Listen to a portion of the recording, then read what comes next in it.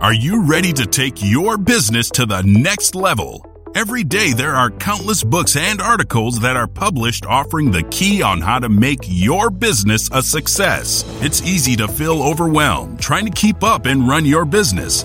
That's why Deb Giere created the Business Power Hour. Keep up on the latest trends, best practices, and techniques for how to make your business a success. Let the Business Power Hour do the heavy work for you. Good morning. Good morning. I am Deb Giere, and I am passionate about giving professionals the tools that they need to make themselves and their businesses as successful as possible. And we're going to have so much fun today because we're going to be talking about how to get your message out to people, especially in a time when we are not meeting, we're not going to seminars, we're not going to all sorts of things. So please join me in welcoming Nancy Giere to our program today. Welcome, Nancy. Thank you. I'm really glad to be here today. Great. Well, let me tell people just a little bit about you, and then we will dive into this.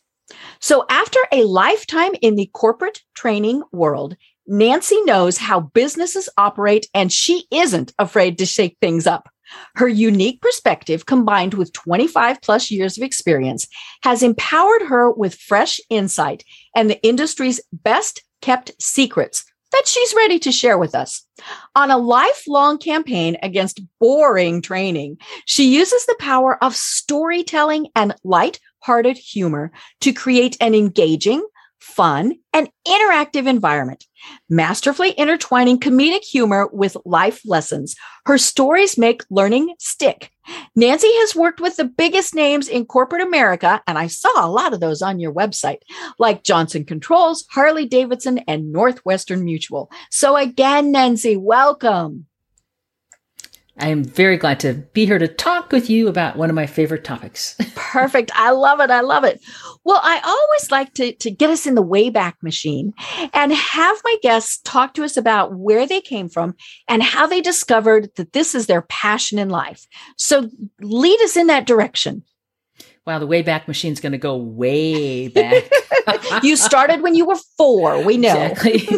Well, I was working for an insurance subsidiary of a bank. Okay. This was a time when things were being deregulated and banks could sell insurance products. Mm-hmm. And my boss said, you're a good talker. Why don't you handle the training of the account representative so that they can learn how to add insurance into the mix of typical banking services. So I just did it. And I really enjoyed it. And then I went on from there and took another job in a brokerage firm, similar type of work, but I was just going off of instinct. And then I landed at a place, it's probably been bought and sold a million times since then, in Northern Illinois called Applied Learning. And there I learned about instructional design, which is really the foundation for creating training materials. And I had the opportunity to be really an apprentice. I had a quality assurance manager. I had a regular manager. So everything that I did, I got consistent feedback on. And they also allowed us to participate in a master's degree program that we did as a lunch and learn type of format. Nice. So it was just this combination of events that I'm really grateful for because it really grounded me in what I do. And then from there, I just went on to work for different corporations in designing all different types of programs. Back in the day when there was these things called 3 1/4 inch discs. Oh yes. Oi. Floppies. I don't know it was 3 1/2 or 5 1/4, but anyway, that's how far back it goes. And so I look pretty good, don't I? Yes. Well, like we said, you started when you were 4. I did. So but it's been really the whole trajectory of my career. But I just had that one moment of, hey, get up in front of a group of people and teach. And then everything happened after that. Cool. Which sort of brought me around doing work inside of corporations, as training in every job that you can imagine. And then going out on my own, where I still do work with corporations, but I also work with smaller businesses and entrepreneurs as well. Great. To help them kind of move things along. I just did a retreat not too long ago of several people, mostly authors, speakers, and coaches, and helping them take, what are their great ideas and how can they then turn it into training. So then that's been a lot of fun because we're in a time where really anybody can create an online course. Right. Which is a good thing and a bad thing. Yeah, because anybody can do it, but should anybody do it? Yeah. And there's not a lot of design or thought put into it. And it's harder to recover, I think, when you're trying to create an online experience than when you're in front of a room and live. Right. Right. Well, in the intro, I talked about the fact that as we're recording this, we are still in the pandemic. Yes. We're not meeting. Companies are, for the most part, if they, are an office environment, their employees are out. They are working remotely. So, long gone are the days, at least for now, of the captive audience where you crammed them into a conference center and said, here, watch this. And you had the trainer at the front, and we're not attending conferences. I'm not even seeing them in person being offered. So of course, my first question is, because of all of that, have you been really busy training people how to do remote learning? It's been a very busy time, and remote learning is the primary way to go right now. I think one of the challenges is it's hard, with the pandemic, it's hard to bring people together. And it's hard to do what the hybrid models that are popping up. I went to the National Speakers Association conference in July in Las Vegas. I feel like I had this window where I got out. I know. But part of the people were there in person and part were remote. And there were challenges to keep both people engaged.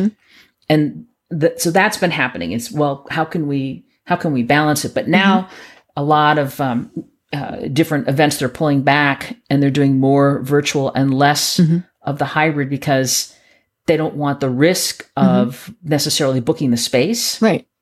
And then, something happens. Oops. So I have to wonder if some people are starting to put in their contracts that, if there's a, COVID epidemic, another outbreak, another you still variant, have to pay me or at least a percentage or something.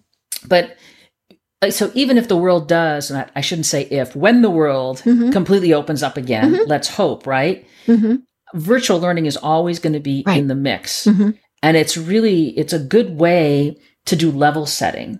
So, for example, I work with people that are coaches, and oftentimes they've got the same intake process. They have the same series of questions that they ask every time they bring in a new customer. So why not set something up, all that information that they do over and over and over again, let the person go through that independently. So when they actually meet with them, they can work at a deeper level. Right. They've pre-prepared. Yeah. And that's so true. And there's certain types of training though, that will always have to be done in person.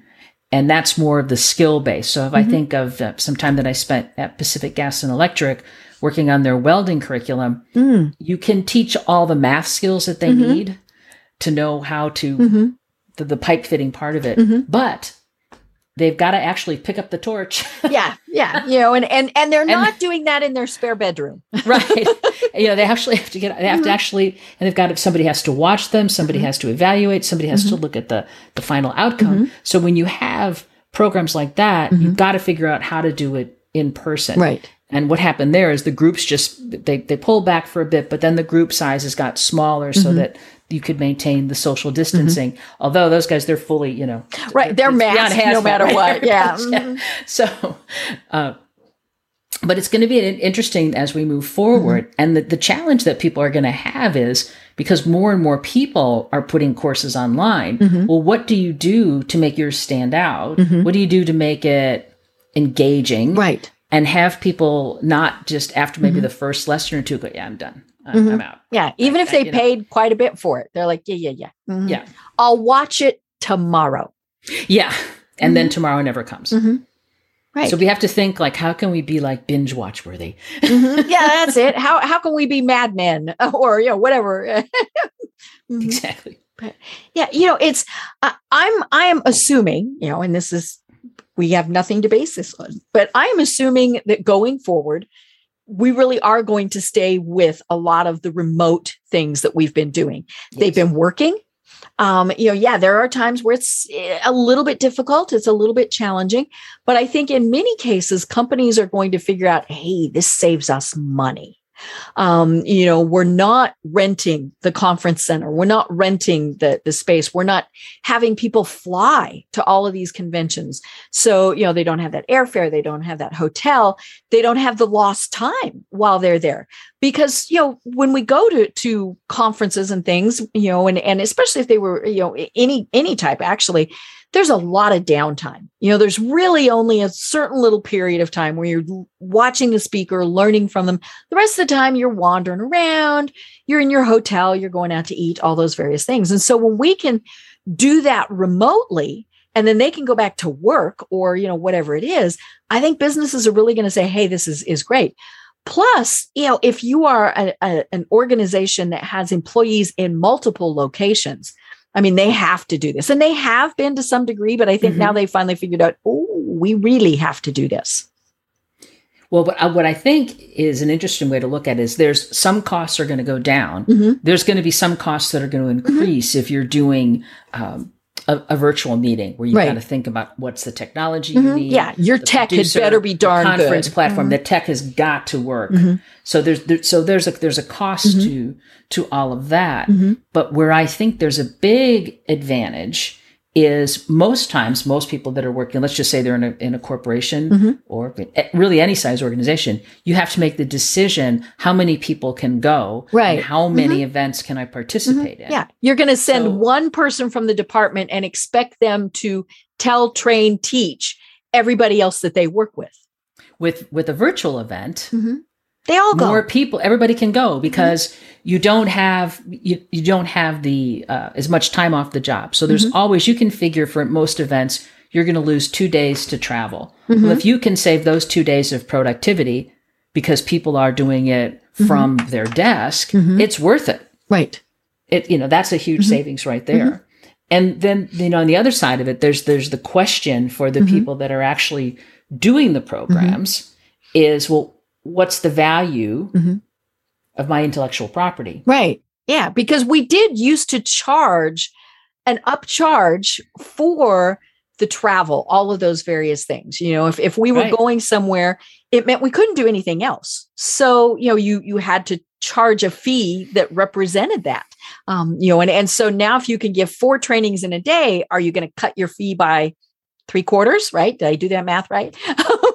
Well, definitely where you're going to land with your fees is it's all personal choice. But, if my fee to do a presentation, like I'm just saying is, let's just pick $5,000 just to pick it's easy to do the math, right? It's easy to do the math. If that's my fee to do a presentation, I'm going to be delivering you that information. That my fee's my fee. Now there's no travel costs. And some people may look at this a little bit differently, but I think once you make your investment in your studio space, you get your microphone, I have a nice light over here, that's a one-time investment. But the other part of it, that's a new variable cost that I think is really important that people need to factor in, which could change the fee, is to have a digital producer on with you. So when I presented my program about how to build training programs at the NSA convention in Las Vegas this year, I had a digital producer on to manage the chat, to keep track of everything. So her time is worth something too. So I think the things are going to be shifting in terms of what do we do? How do we bundle it all?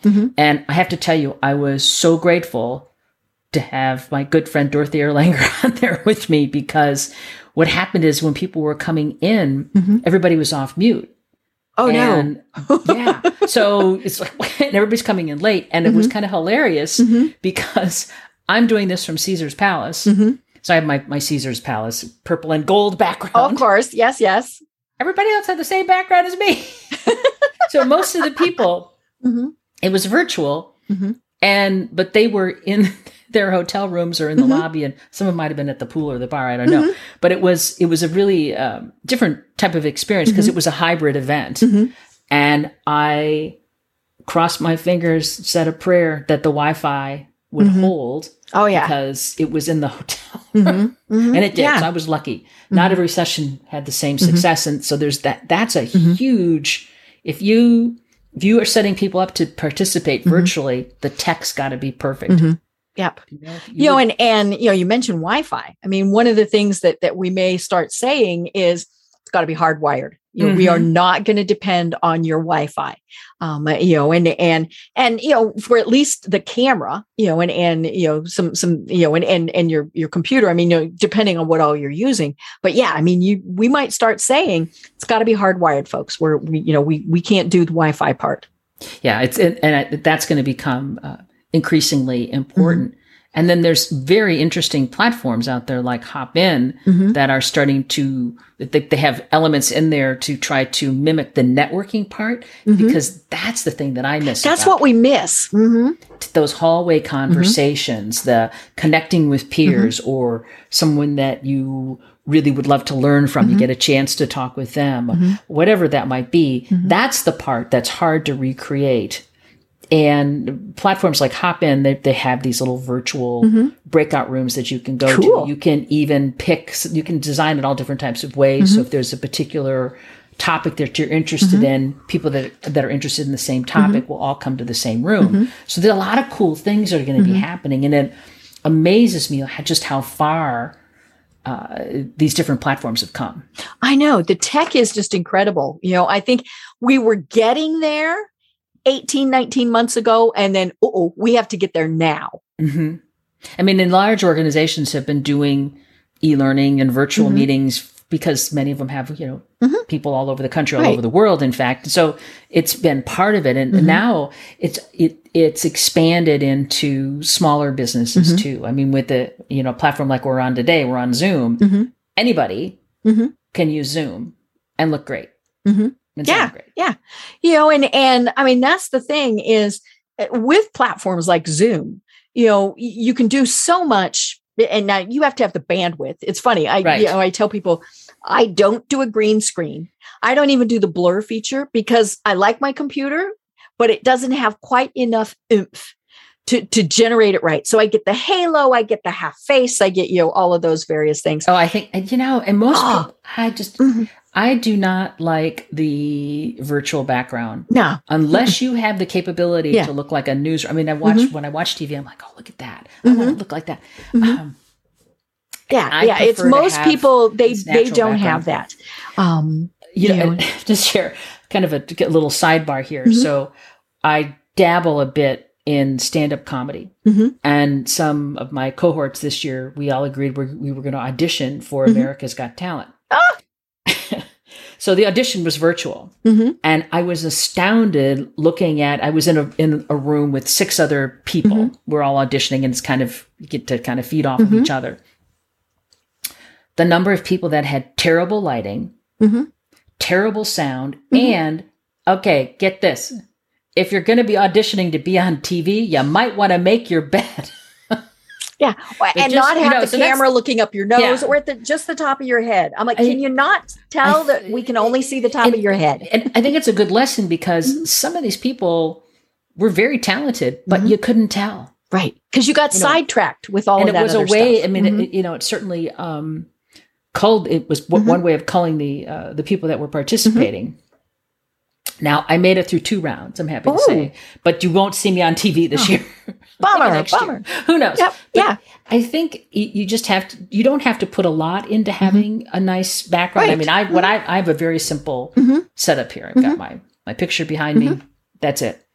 Maybe I'll add in some other things. Yours is kind of get inside. I had a Zoom consultant. We had her on the program. She walked me through because I had sayings behind me, inspirational sayings. And she said they were too distracting. And we had to watch the books. Are people going to go, what is she reading?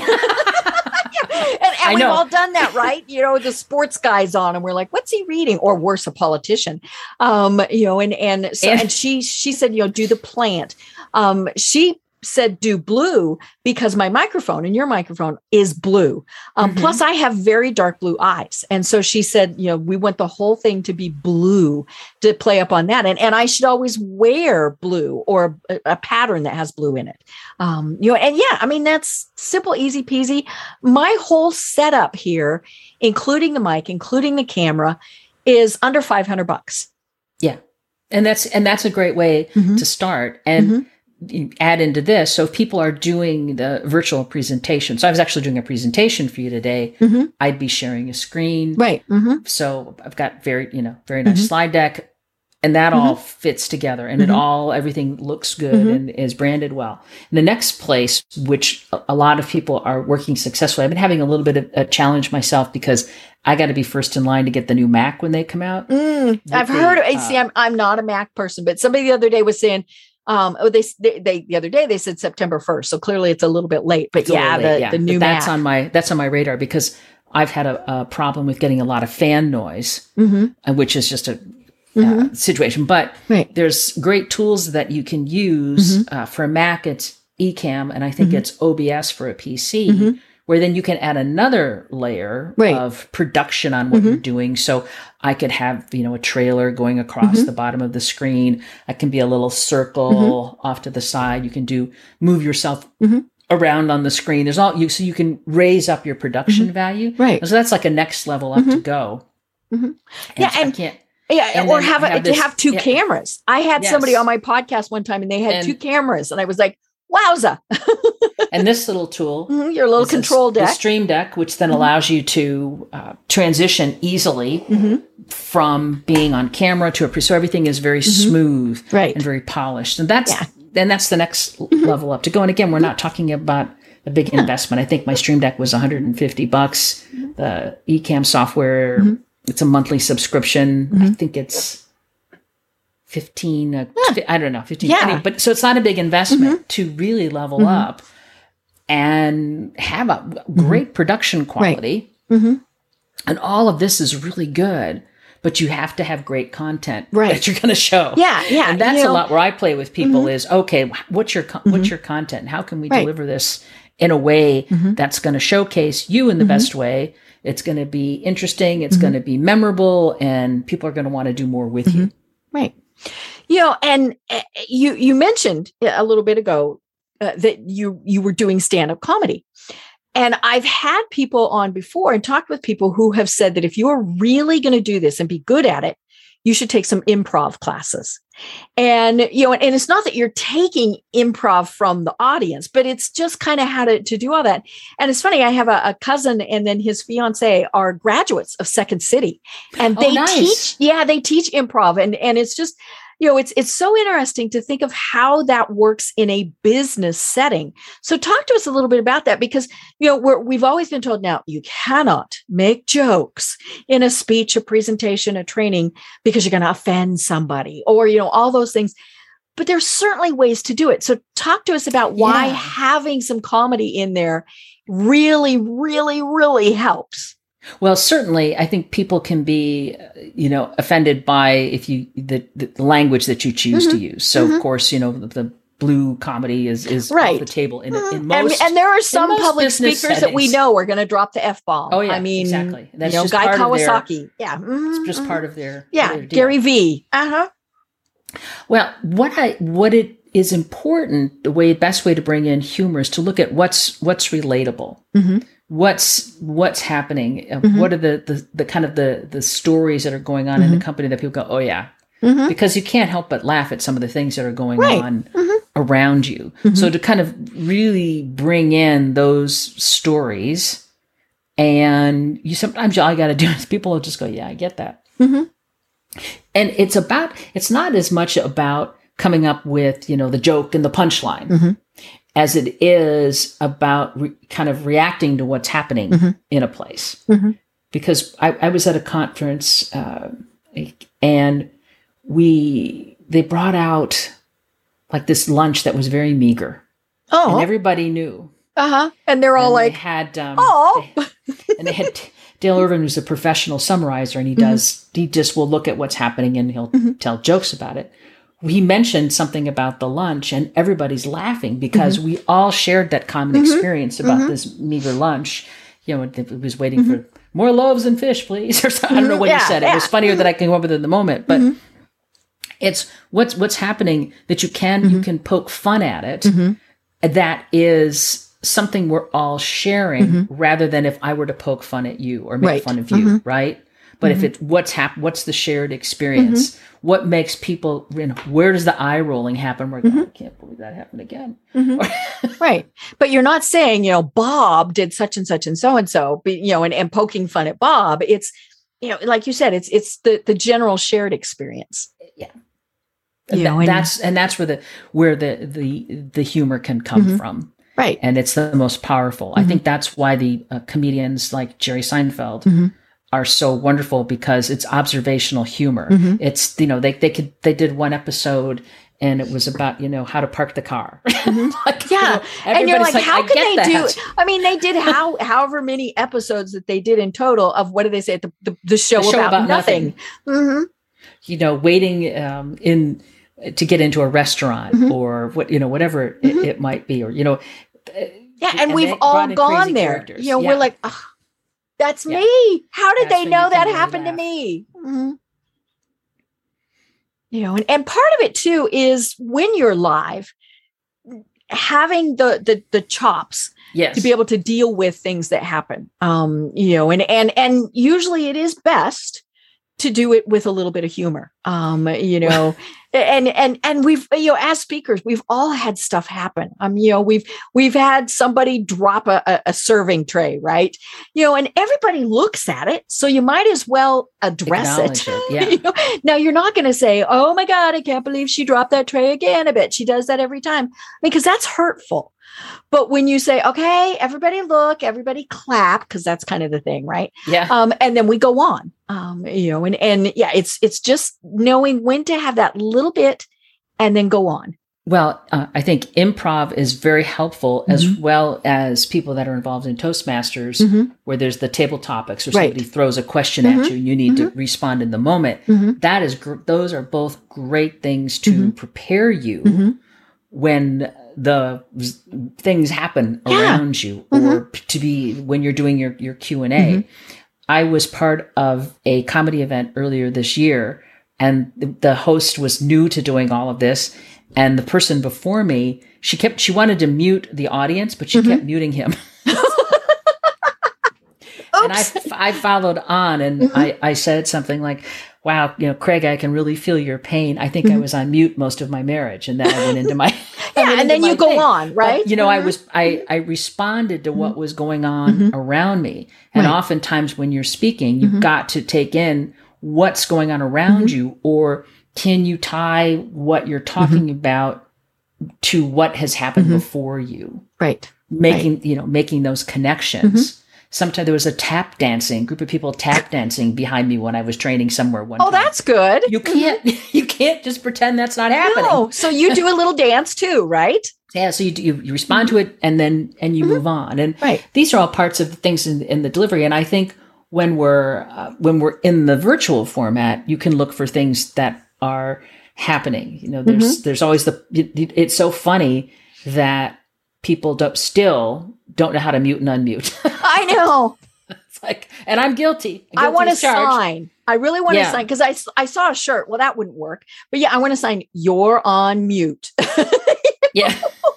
Or things that are, but it's just, it's about, I think what those skills teach you is to be in the moment and to get out of your head and have what you want to impart come from here, which is, of course, when people are coming up with on the, the preparation and the design for the program, they can get so caught up in I got every fact. I got to tell them all this information.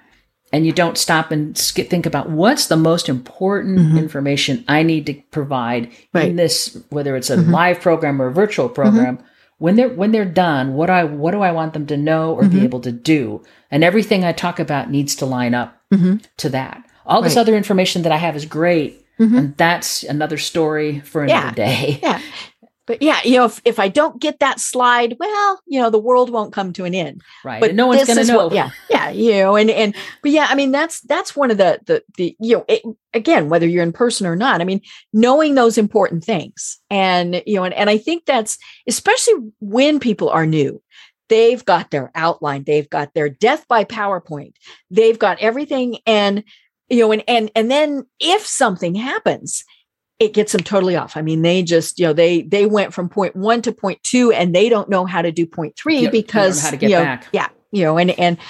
So, obviously practice, preparation. Right. I mean, all those things, some people can do improv and off the cuff. But, they have probably still at least taken notes and done some things so that they know, okay, what is it? Here's what I'm going to tell you. Then I'm going to tell you, then I'm going to tell you again. So they know those things and then they just kind of fill in everything else. Right. And a lot of it comes down to really good design. And I like to think of it as intentional design is the frame that I've been looking at. And as we've moved into this virtual platform, people they don't really think about necessarily that, now we're in this box, right?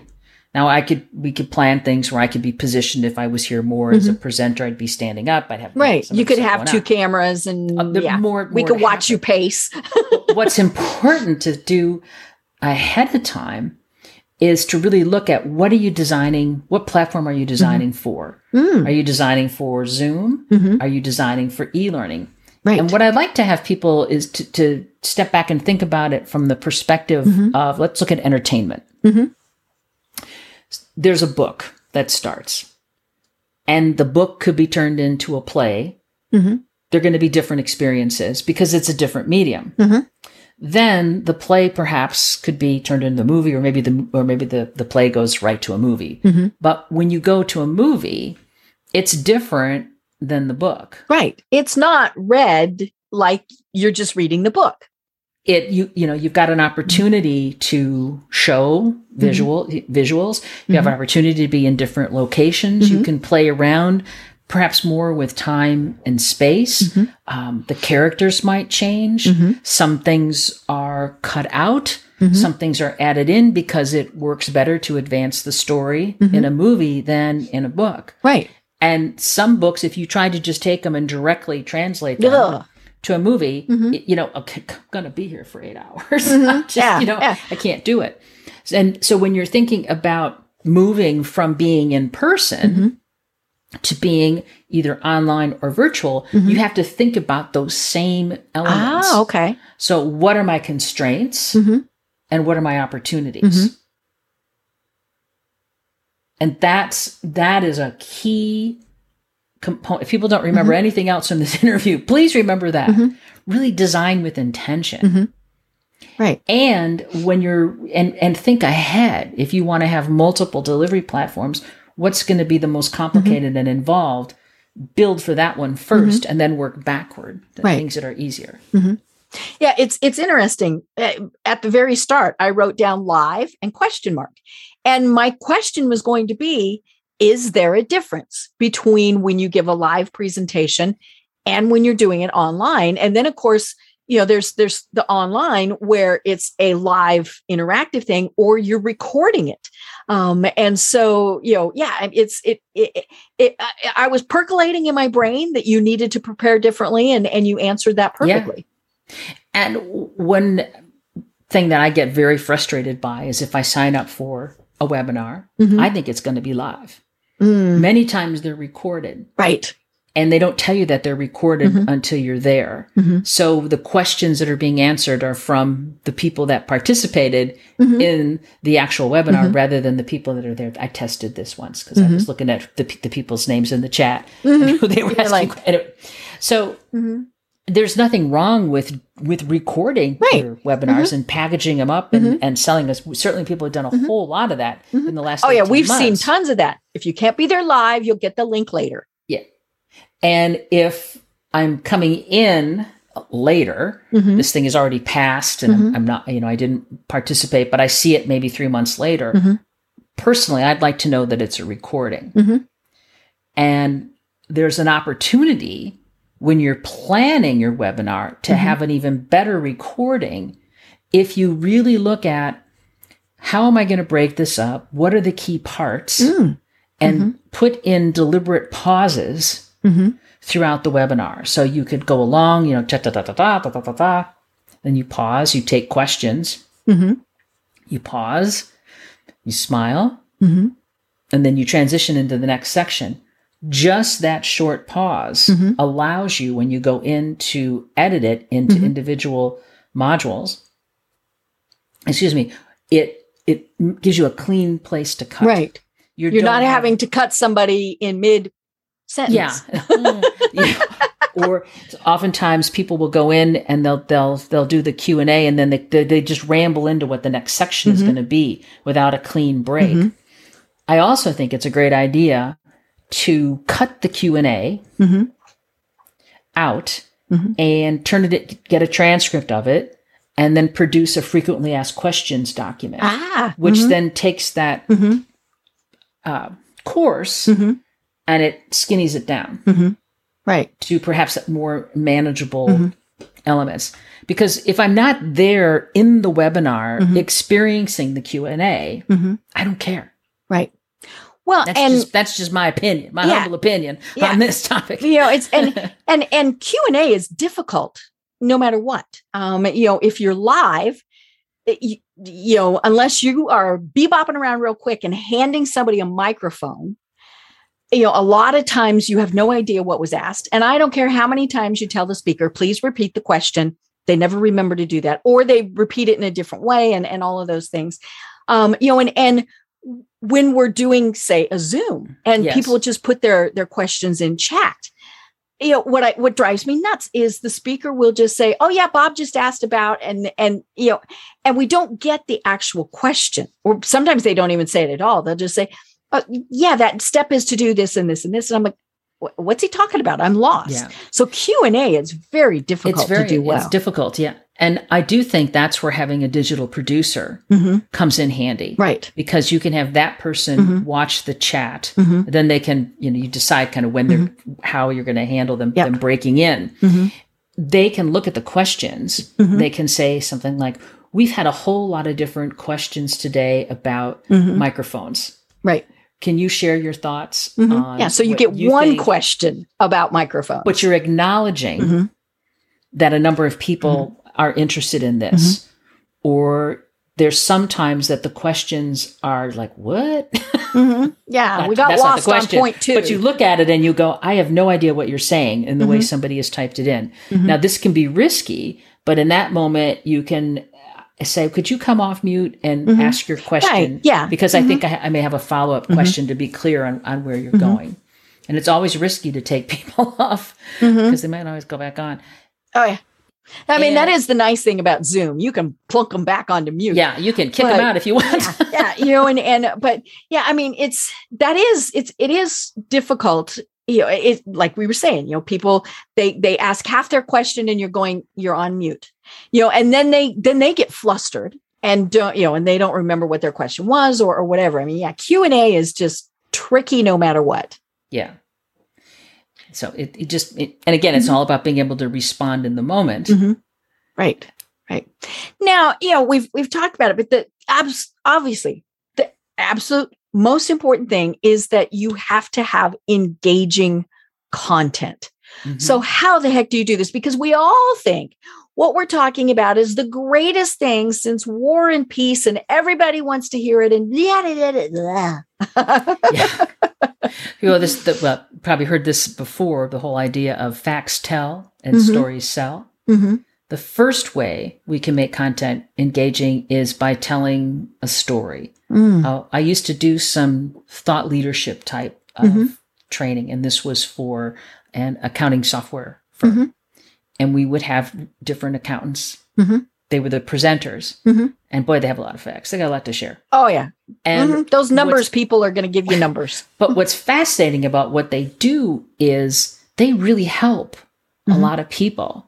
And when I worked there, I thought, well, let's bring in the whole idea of the hero's journey. Their client is the hero, and the accountant doing the presentation is the guide.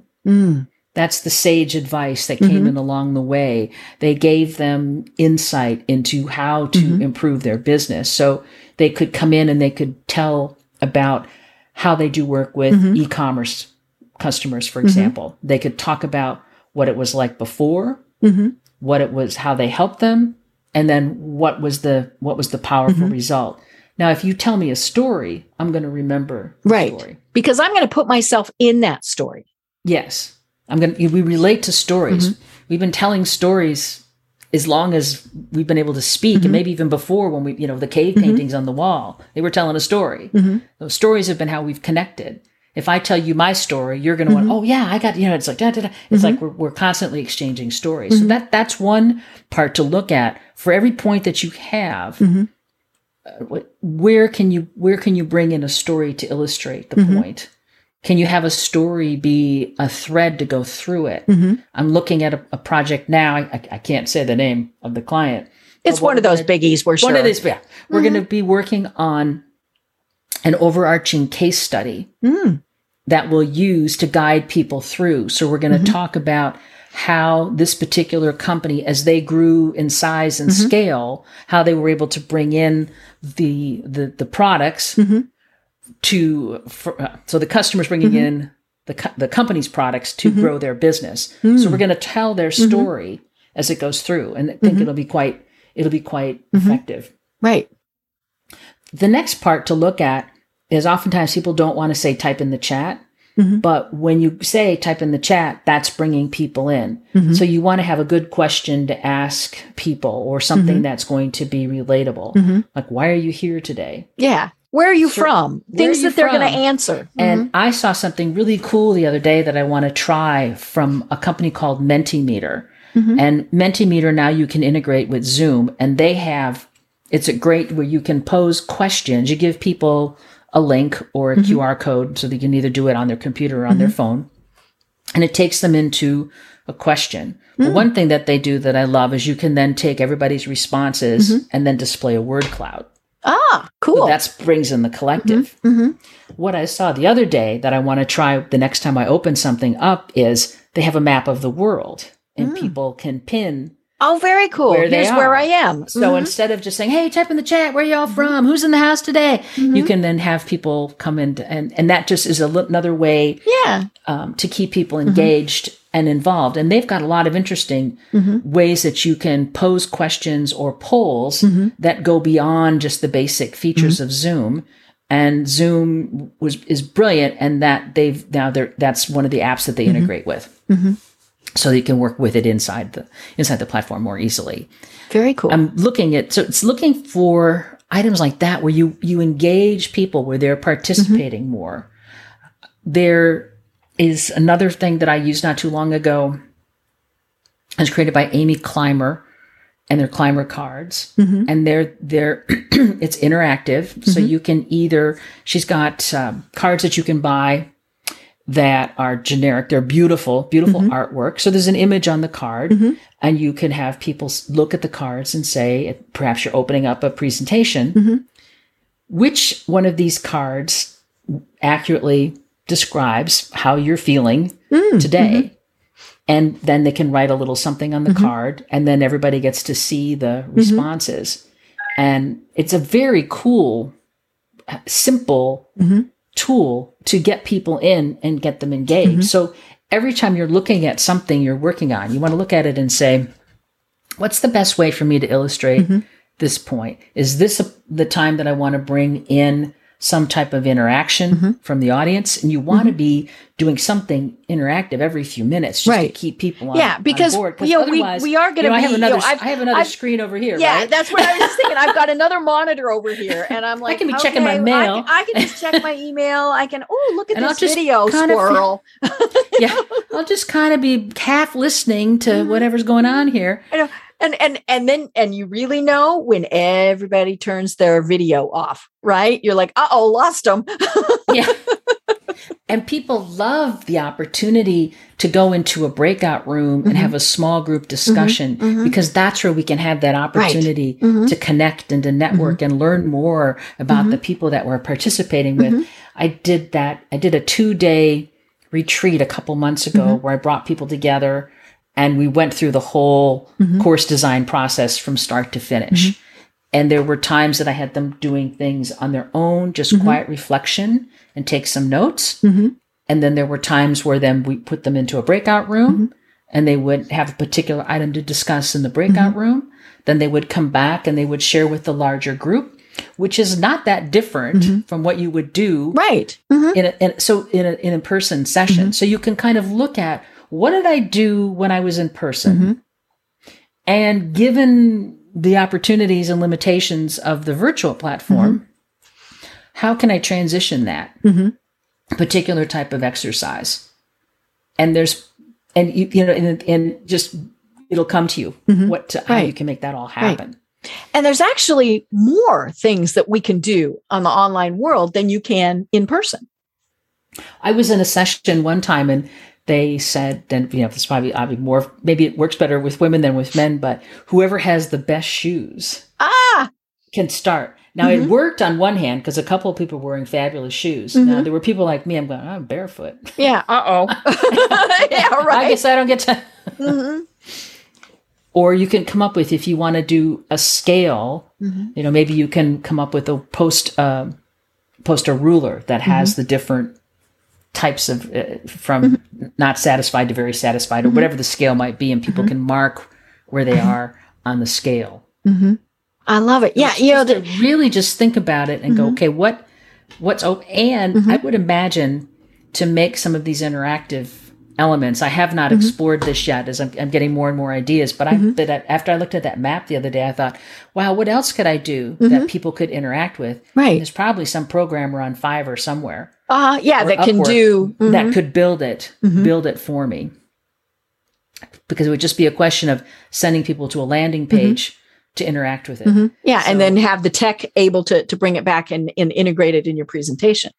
And a lot of different applications that people interact with. There's, scan the QR code.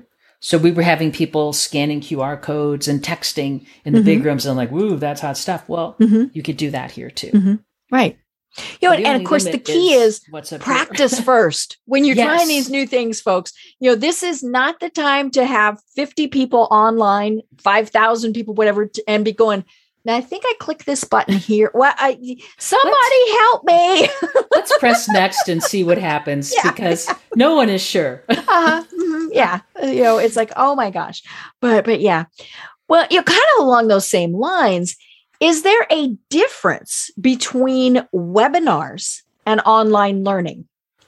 Yes. I think we've been using the term virtual and online to kind of mush them all together. It's all mushed together. The way to think about it is a virtual program or a webinar. I'm present. I'm delivering. People are in their little boxes. The Hollywood Squares thing is we're doing the Brady Bunch. But I'm here and I'm live. Then when you move into online learning, that is more of a self-study type of a format, if you will. The person is taking the course. They're sitting at their computer. They're going through a series of lessons. It could be something to read. It could be video, an interactive quiz, but there is not an instructor present to guide them through the process. And those are the types of programs where I think it's important to really have a good, solid design and plan and be as economical as you can be in your choice of words because people have a limited time that they're going to be able to focus. Right. So if you do a video, 5 to 7 minutes is a good window. Sometimes, if the content requires it can be longer, but to try to keep them short is if it gets longer, think about breaking it into 2. Yeah. How can you break it into 2? And then what can you do for people to have some sort of interactive activity in between?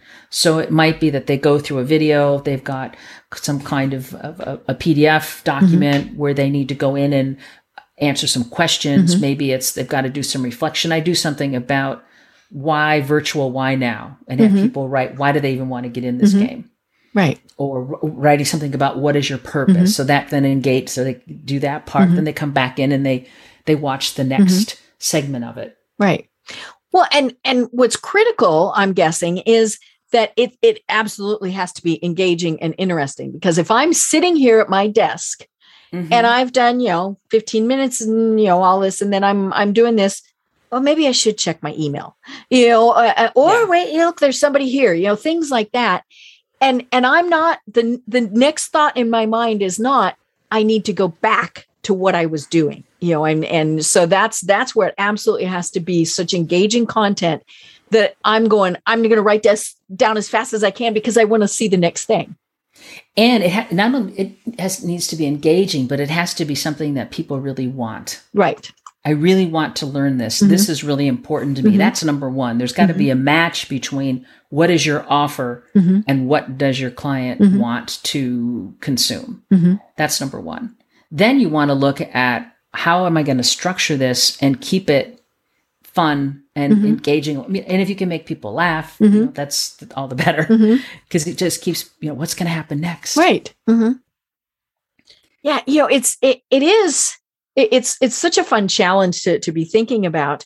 And I think, as we were saying at the very start, so many people are now having to do this, because we used to go and do trainings in person, whether it was in a company or, you were a consultant coming in, all of these various things.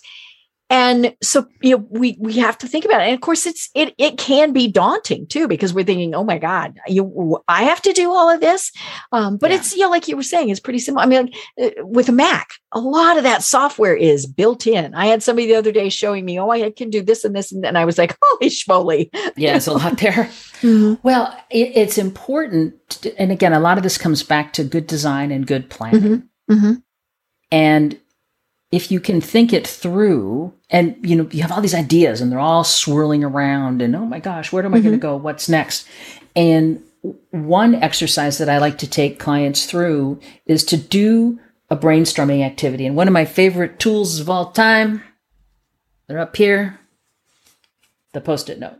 Sticky notes. The sticky note. And what you can do is your topics, just write them on a note, stick them up on a wall or a big piece of flip chart paper and just keep putting them there, just sticking them and sticking them and sticking them. Then step back and look at it and go, how can I organize all of these great ideas? What's a good flow? What do I want to put into my course? What do I want to have as either a pre-read or some type of a post activity?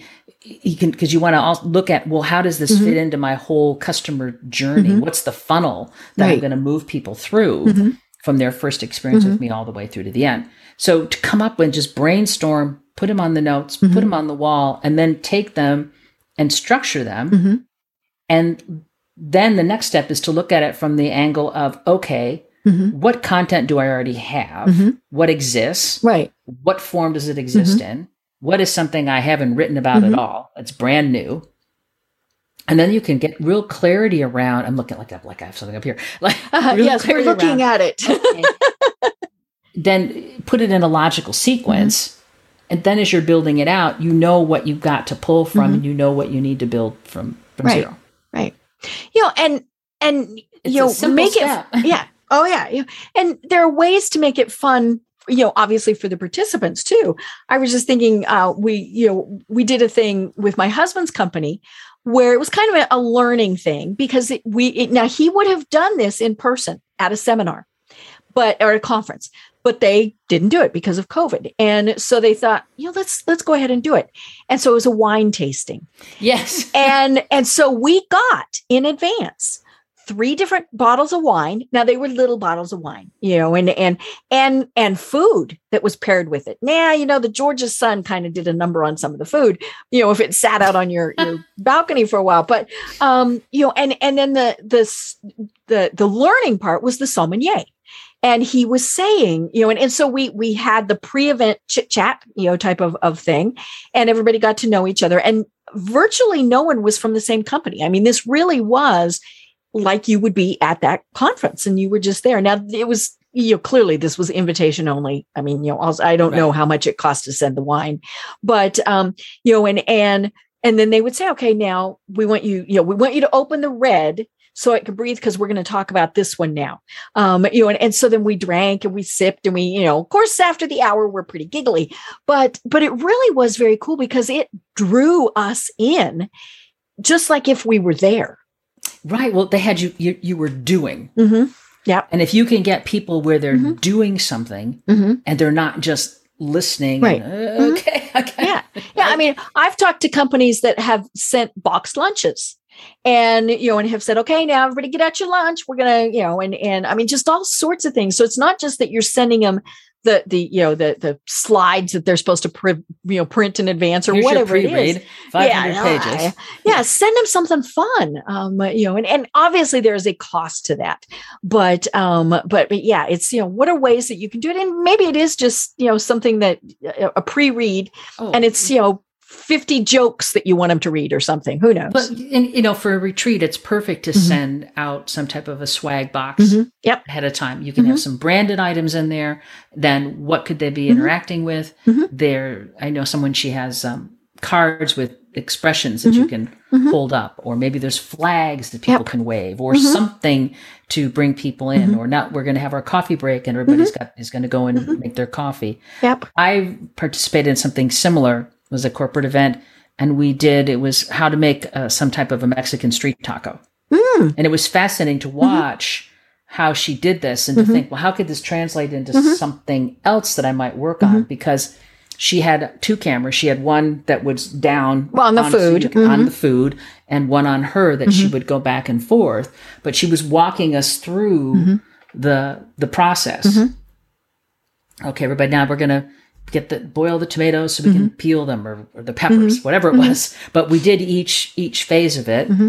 And how can, if you have a particular skill that you're teaching, do you need to have that type of an investment where you need a camera pointing down, something on you, or how can you just, even in this context, give people specific instructions in how to proceed, what to do next?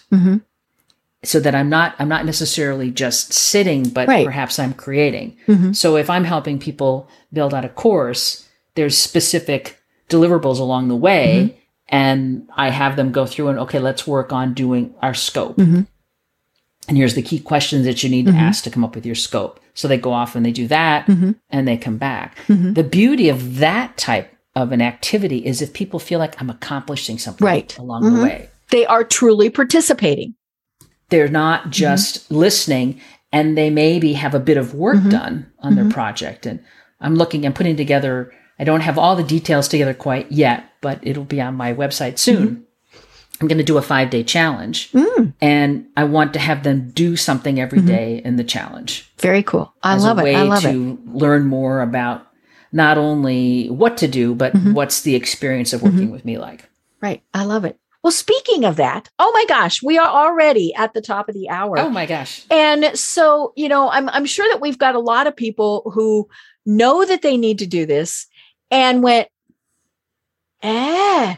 So how do they connect with you, and what are the services that you provide?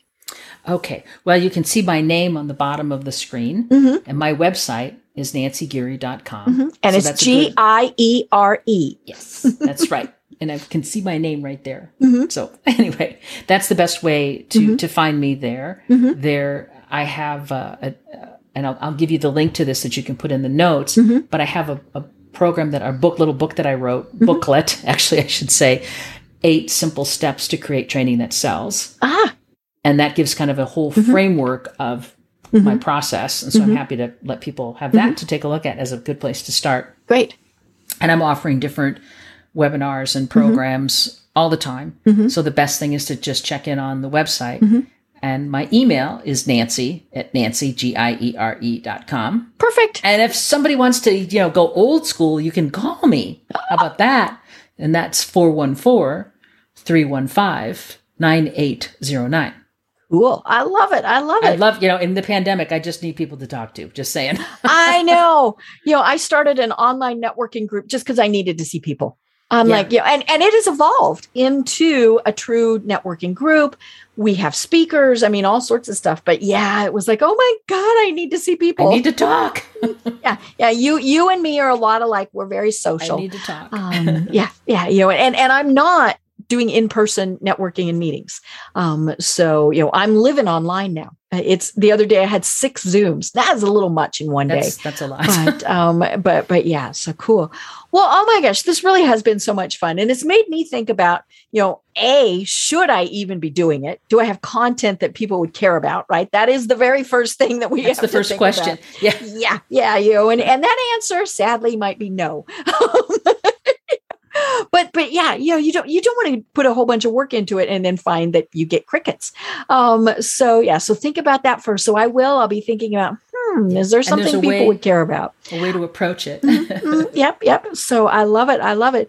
But, tell us, I want to talk with you again. So we'll have another fun discussion at some point. All right. But until then, what are some final thoughts that you'd like to leave us with? The final thought that I want to leave everybody with is to really look at what are the platforms that are available to you? Mm-hmm. What opportunity do they give you? What limitations are there? And how can you take your brilliant ideas and explain them in the best way possible, given those different platforms? Really think about what are the stories that you can tell? What are the activities that you can have people do? What can you do to help them actually get some real work done, whether they're participating with you in a webinar or in an online program? Perfect. I love it. Well, I am Deb Giere. I've been having an absolutely delightful time talking with Nancy Giere. Can't wait to learn more from you. And until then, everyone have a great day. Tune in for our next program for even more trends, best practices, and techniques for how to make your business a success. The Business Power Hour, hosted by Deb Giere, is proud to be part of the C-Suite Network. This podcast is a part of the C-Suite Radio Network. For more top business podcasts, visit c-suiteradio.com.